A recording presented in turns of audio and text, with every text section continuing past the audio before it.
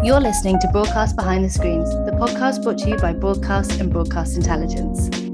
This week, we're chatting to Dolly Alderton about adapting her best-selling memoir, Everything I Know About Love, into a TV series for BBC One.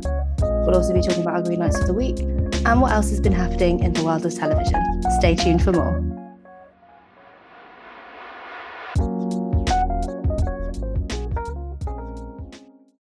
Hello, and welcome to what has been 6 months in the making, the first episode of our shiny new podcast, Broadcast Behind the Screens. We have new microphones. We have a tweaked format. Most importantly, we've really missed podcasting for the last 6 months. So much. And if you've never heard our dulcet tones before, I am Alice Redman, Head of Content at Broadcast Intelligence. And I'm Heather Fallon. I'm one of the reporters at Broadcast. We used to run the Commissioning Conversations podcast. Our colleagues used to run Broadcast News Wrap. Both of those took a pause at the end of 2021. And with Heather moving to Broadcast, we've rolled this together. Yeah, so we'll be combining Broadcast and Broadcast Intelligence, and we've named it Broadcast Behind the Screens. Each week, we will be featuring an exclusive interview with a lineup of special guests from the TV world, whether that's talent in front of the camera, the people making it happen behind the scenes, or commissioners making the big decisions. So we'll be celebrating all of the talent behind the screens. See what we did there. We'll also be keeping you in the loop with the latest TV news and analysis and highlighting what's coming up in the world of television. And I'm so excited because this week our first episode is with author, journalist, and now writer and series producer Dolly Alderton, who is talking about her TV show, Everything I Know About Love, which is an adaptation of her memoir.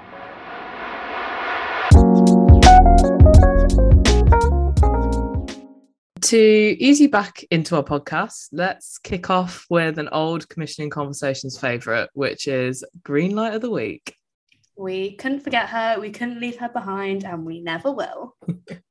So, in the spirit of following up from the last podcast, I was so happy to see this week that Joe Lycett is getting another chance to finally air that live special on Channel 4. I think I talked about it on the podcast last time. He was due to do a show called Mummy's Big Christmas Do in December, which was live from Birmingham, but unfortunately that got postponed because of the rise of the Omicron variant. So basically, it's going to be Joe Lycett's big Pride party, and he's got a great host of guests to celebrate the 50th anniversary of Pride. It's going to be the kind of climax of Channel 4's Pride All Over programming slate, and it sounds really fun. It's really camp. I don't know if I've made it clear already, but if it's got anything to do with Birmingham, I'll probably love it. So that's my Green Light of the Week. I wanted to have something to say about it then, but I just was like, wow, Pride all over. Pride all over. So my Green Light of the Week comes with small backstory. I'm currently in LA, staying in one of the weirdest hotels I've ever been in. Just proper middle of nowhere vibes. I saw this week that one of my favourite places in East London, Moth Club, is getting a show called Alive at the Moth Club. It's been greenlit by Mark Iddenford-Dave and it's been produced by Baby Cow. It's kind of like a new reinvention of the stand-up format. It's got some cinematic bits. It's live from the club. I'm really excited for it. And I think just in general, I'm really loving the new ways in which everyone's reinventing stand-up programming. I love comedy, and I think it's something that could have easily carried on in a stand-up format as it is, I'm here for just seeing someone on the stage, but I'm liking, the Amazon backstage with Catherine Ryan, and now this, people are taking swings on some new ways to showcase live comedy, which is really exciting.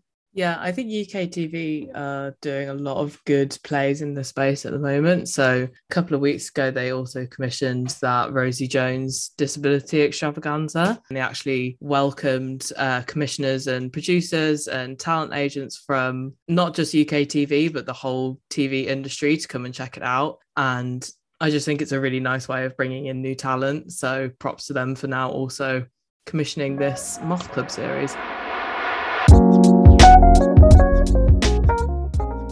And another big thing that happened last week was the launch of this week's guest, Dolly Alderton's TV show. I was really over the moon to be able to speak to Dolly, who is a big influence on mine and Heather's podcasting style. pitching this at one point, we were like, imagine like a B2B version of the High Low, which is the podcast that Dolly runs with fellow journalist Pandora Sykes. So she's also just generally as well someone that we both followed her career. She's got a great journalism and television career. Everything I Know About Love is one of my favourite books, and hearing from Dolly all about how she adapted the memoir into what is quite frankly a really brilliant TV show was such a career highlight for me.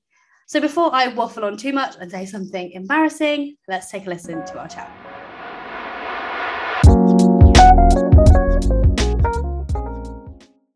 Lovely to speak to you, Dolly. It's like so exciting for me and all of my friends as well, which is really fun. But let's get straight into it because we don't have much time. And I wanted to start with just talking about the process of getting Everything I Know About Love made into a television show. I mean, obviously you've worked in TV before and did a bit of Made in Chelsea. Was it always a goal of yours to get back into TV, or was it something that kind of happened a bit more serendipitously?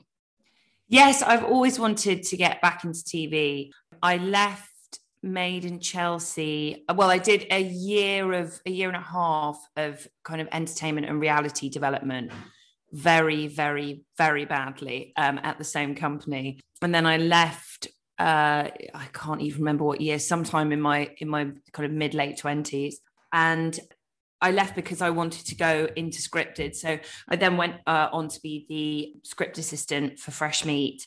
And I did about 6 months of drama development at Objective while I was making kind of short films, and I got a screenwriting agent. So it was very much something that I wanted to return to. I love the world of TV, and I hadn't experienced it in a scripted setting before, but yeah.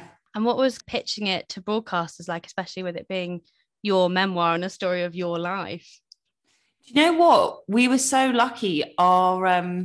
This is like the opposite of what my dating life has been like. The first pitch was the last pitch. Oh my God, amazing. Yeah, so we went into the BBC drama department, sat in a very strange room. And I actually recalled that memory to them the other day, and I was sort of told off by my exec because apparently that is the smartest room, actually. So I shouldn't have slagged it off. But it's very strange, this room. Have you spent much time in that building? No, not at all. It was like the Big Brother house. It was... Maybe I was so nervous. Maybe I've remembered it wrong, but I remember it being like in the round with no windows in the middle of the building. Anyway, it obviously, despite the room, it went well. And then we immediately started developing it with them. And actually, the minute that we got the BBC on board, Surian had done so much to help me move the story on from the book and expand the world and just like start thinking like a screenwriter and plotting like a screenwriter and get some kind of dispassionate distance from the characters, helpful distance from the characters. And then the minute that we got the BBC on, it like invigorated it again with this whole new life, because it was their idea to do flashbacks. It was their idea to... Well, it was because it was the drama department rather than the comedy department. They made it very clear that we had to really hone in on that central relationship to, keep it focused, to keep it plotty, and to keep the emotional stakes high. So the minute that we got them on board, it was, gave it a new lease of life. And then I think it was a year later, then it was commissioned. And Surian was saying, that the difference between working with you as someone who's worked as a journalist and working with normal screenwriters was that you were great at turning in your scripts on time. But I also wanted to ask you kind of how you found that change after working as a journalist for several years and then instantly going into screenwriting and having a writer's room and all the other extra bits that kind of come with that. I love when Surian says that, because I just think, God, I really hope she never talks to my editor at the Sunday Times. It's just like, who is this woman you're talking about? This journalist that hands things in on time. It's I'm so interested in like the confluence of all different kind of writing skills and what's useful and what's not in various projects. My favorite writer of all time is Nora Ephron, who began as a journalist and trained as a reporter and was a news reporter. And then she was a screenwriter and she was also a memoirist. And I think I've always been very interested in how all those various skills, how they came together in all parts of her work. And I think something I will say. Here's the downside of being a journalist turned screenwriter. Surian pointed out to me very early on in the process. She was like, you've got to be careful that your characters don't speak like journalists.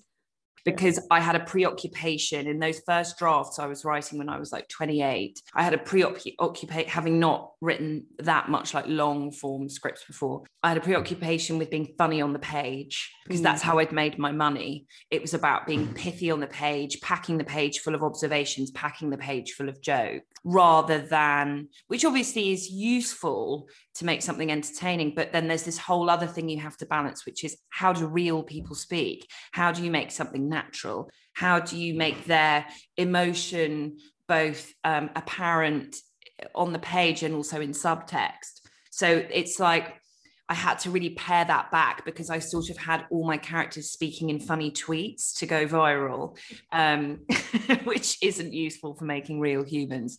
And I'm so glad she pointed that out to me early on. So that's the main thing I think journalism, I had to sort of like leave at the door from journalism when I started writing scripts.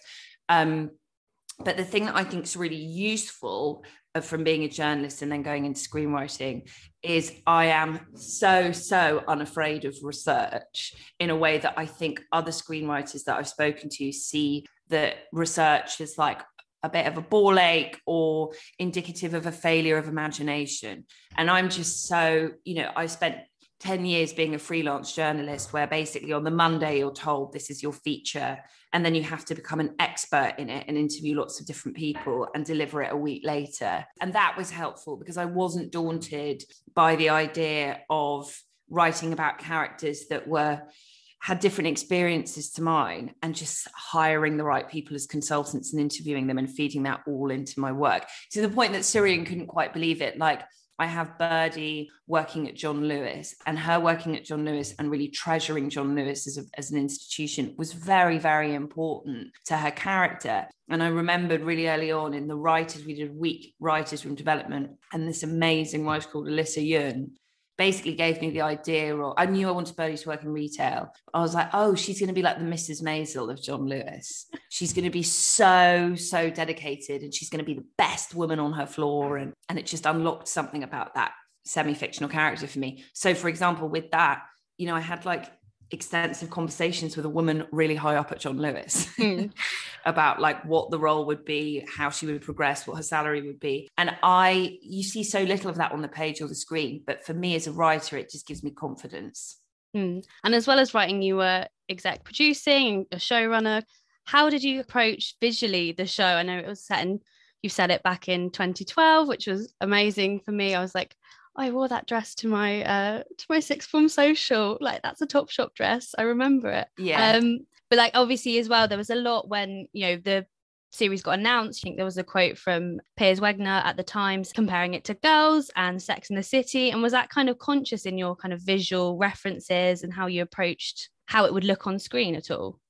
Yeah, I mean, China really established the visual grammar for the show, obviously, and she and I talked a lot about tonally where we wanted it to fit, because the main thing that we found difficult is we obviously are working with Working Title, who make the most beautiful glossy films available on earth, and we also go through the BBC drama department, and we're trying to make something that felt real and authentic. So how do you tread that line? Because we don't want to create that sort of frustrating 20-something world that we all know, where we think, how are they all affording this? They're meant to be paying £650 a month for rent. Why is their hair so glossy and big? Why is their makeup so perfect? Do they look so expensive? So we definitely didn't want to do that. But then equally, we wanted to make the world inviting. So we couldn't have it as this like hyper real, it's not documentary.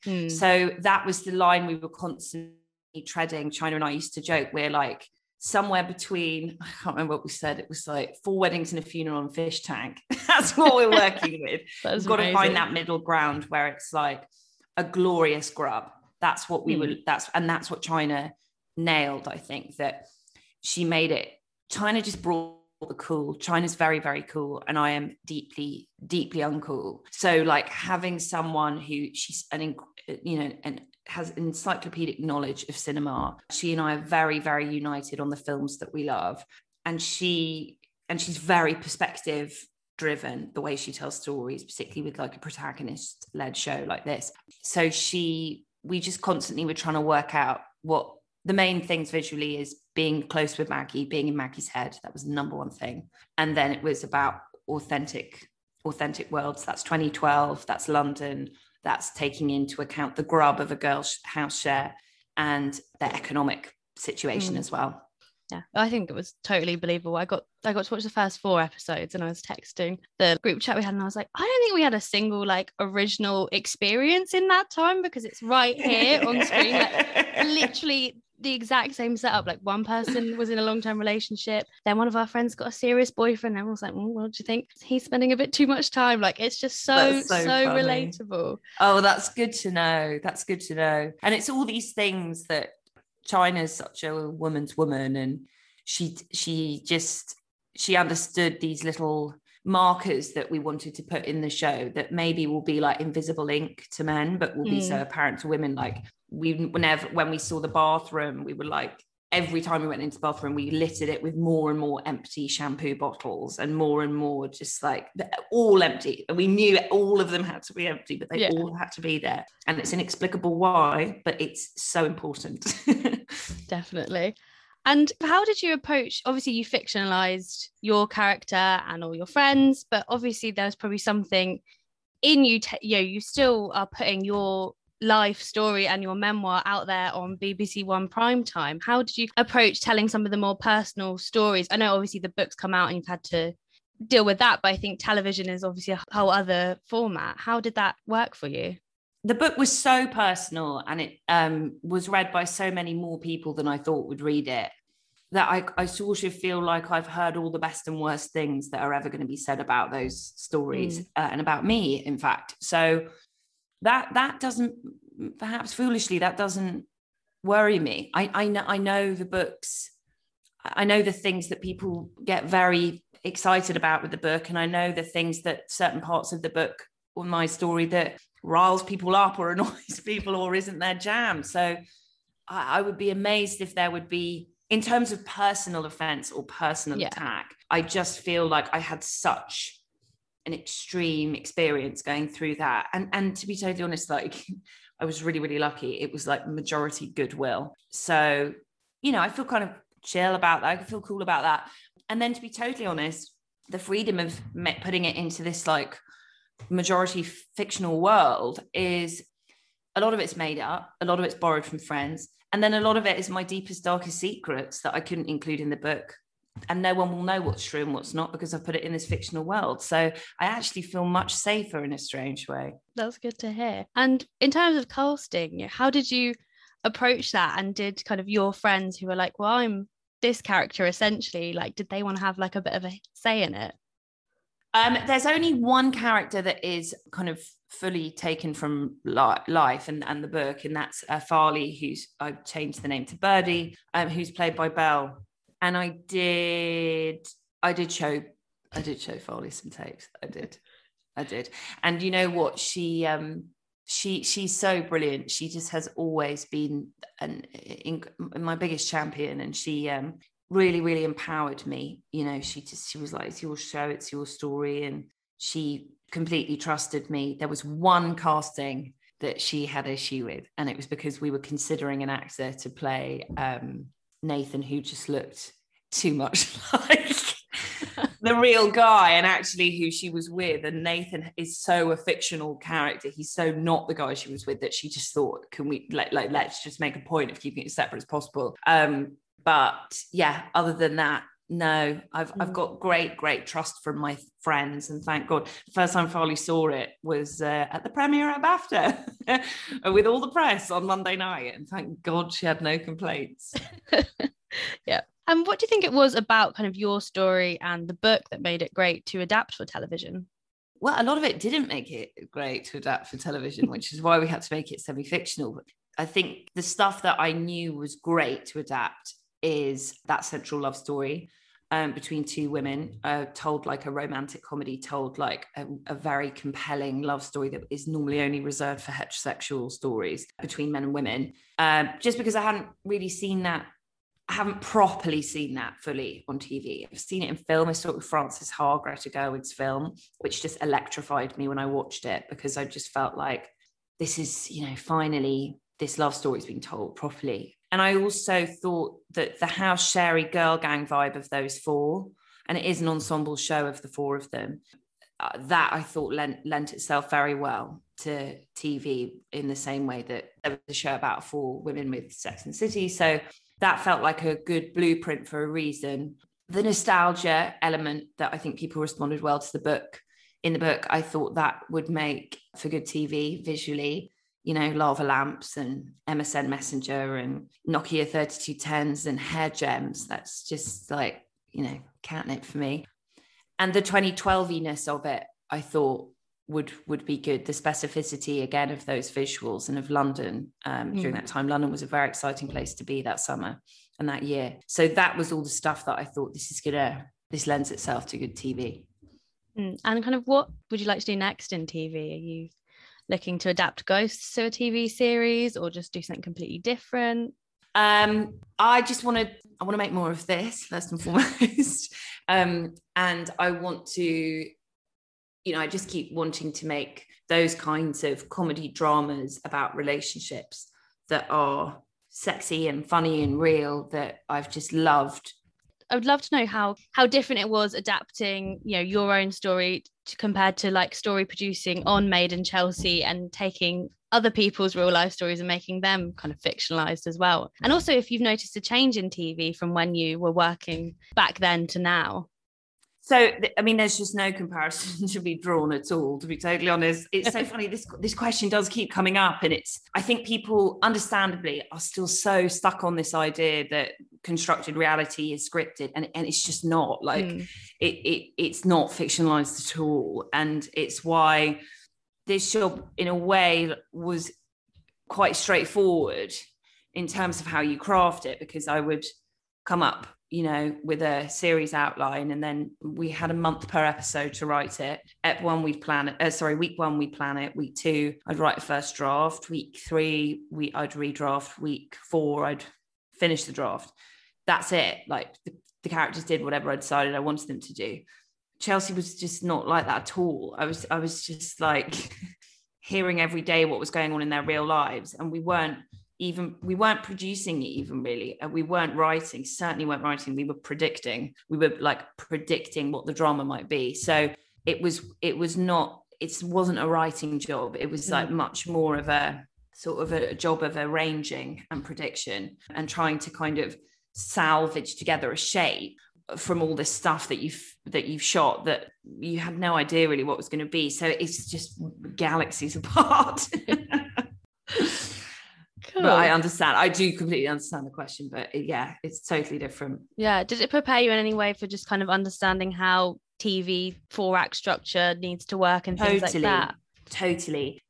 Every episode we'd note was a very traditional story structure, that it would be an A story that would take up the most time in the episode, which would be whatever the love story was of that week in these real people's lives that was really happening. And then a B story, maybe another love story, but sometimes that's a friendship story. C story, maybe that's a family story or a work story. And basically as you kind of escalate down the alphabet of an episode, the less time those stories would take up of the episode, the less time you needed to tell them.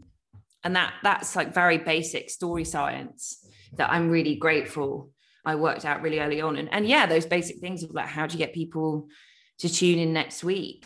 How much funny do you need? How much drama do you need? You know, all that stuff. I feel very lucky that I was learning that in my first job. Yeah. Amazing. And obviously broadcast is very concerned with the TV industry, and we've got a government at the moment that's looking to privatise Channel 4. Yeah, what did it mean to you to have your first show on the BBC? Well, it meant everything to me. It's a huge honour, a huge responsibility. I obviously think that would be disastrous.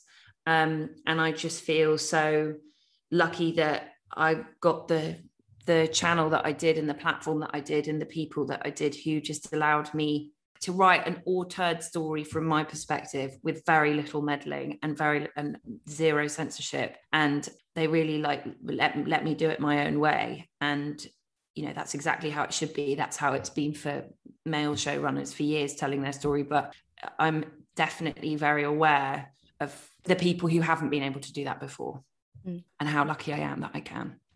For a mainstream audience, you know, it's amazing. Thank you so much. I can't wait till it comes out, because I got sent the first 4, so I've got 3 left to go, and I'm like waiting, counting down. Oh, just to warn you, the tone changes completely at the next episode. Oh, like in a good way? It all gets really gnarly and sad. Oh, wow, I'm ready. I'm mentally prepared now for it. Good. Thank you so much.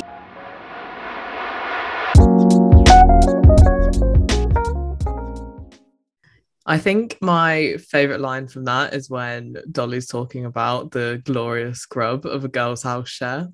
I know, and the empty shampoo bottles and things like that, really just spot on for all of the houses I've shared with girls throughout my 20s. And I'm still in a house share now, and I could walk into the bathroom and find about 20 million half empty shampoo bottles. So it's so, so true.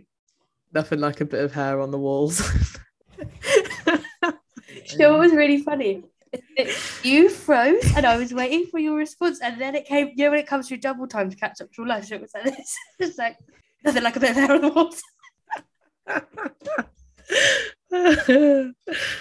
It was so nice to hear from Dolly as well about what it meant to have her show on the BBC. I think my question came out a little bit jumbled from nerves, but you know, having a government at the moment that's looking to change how the BBC is funded, especially with what's going on with Channel 4 as well.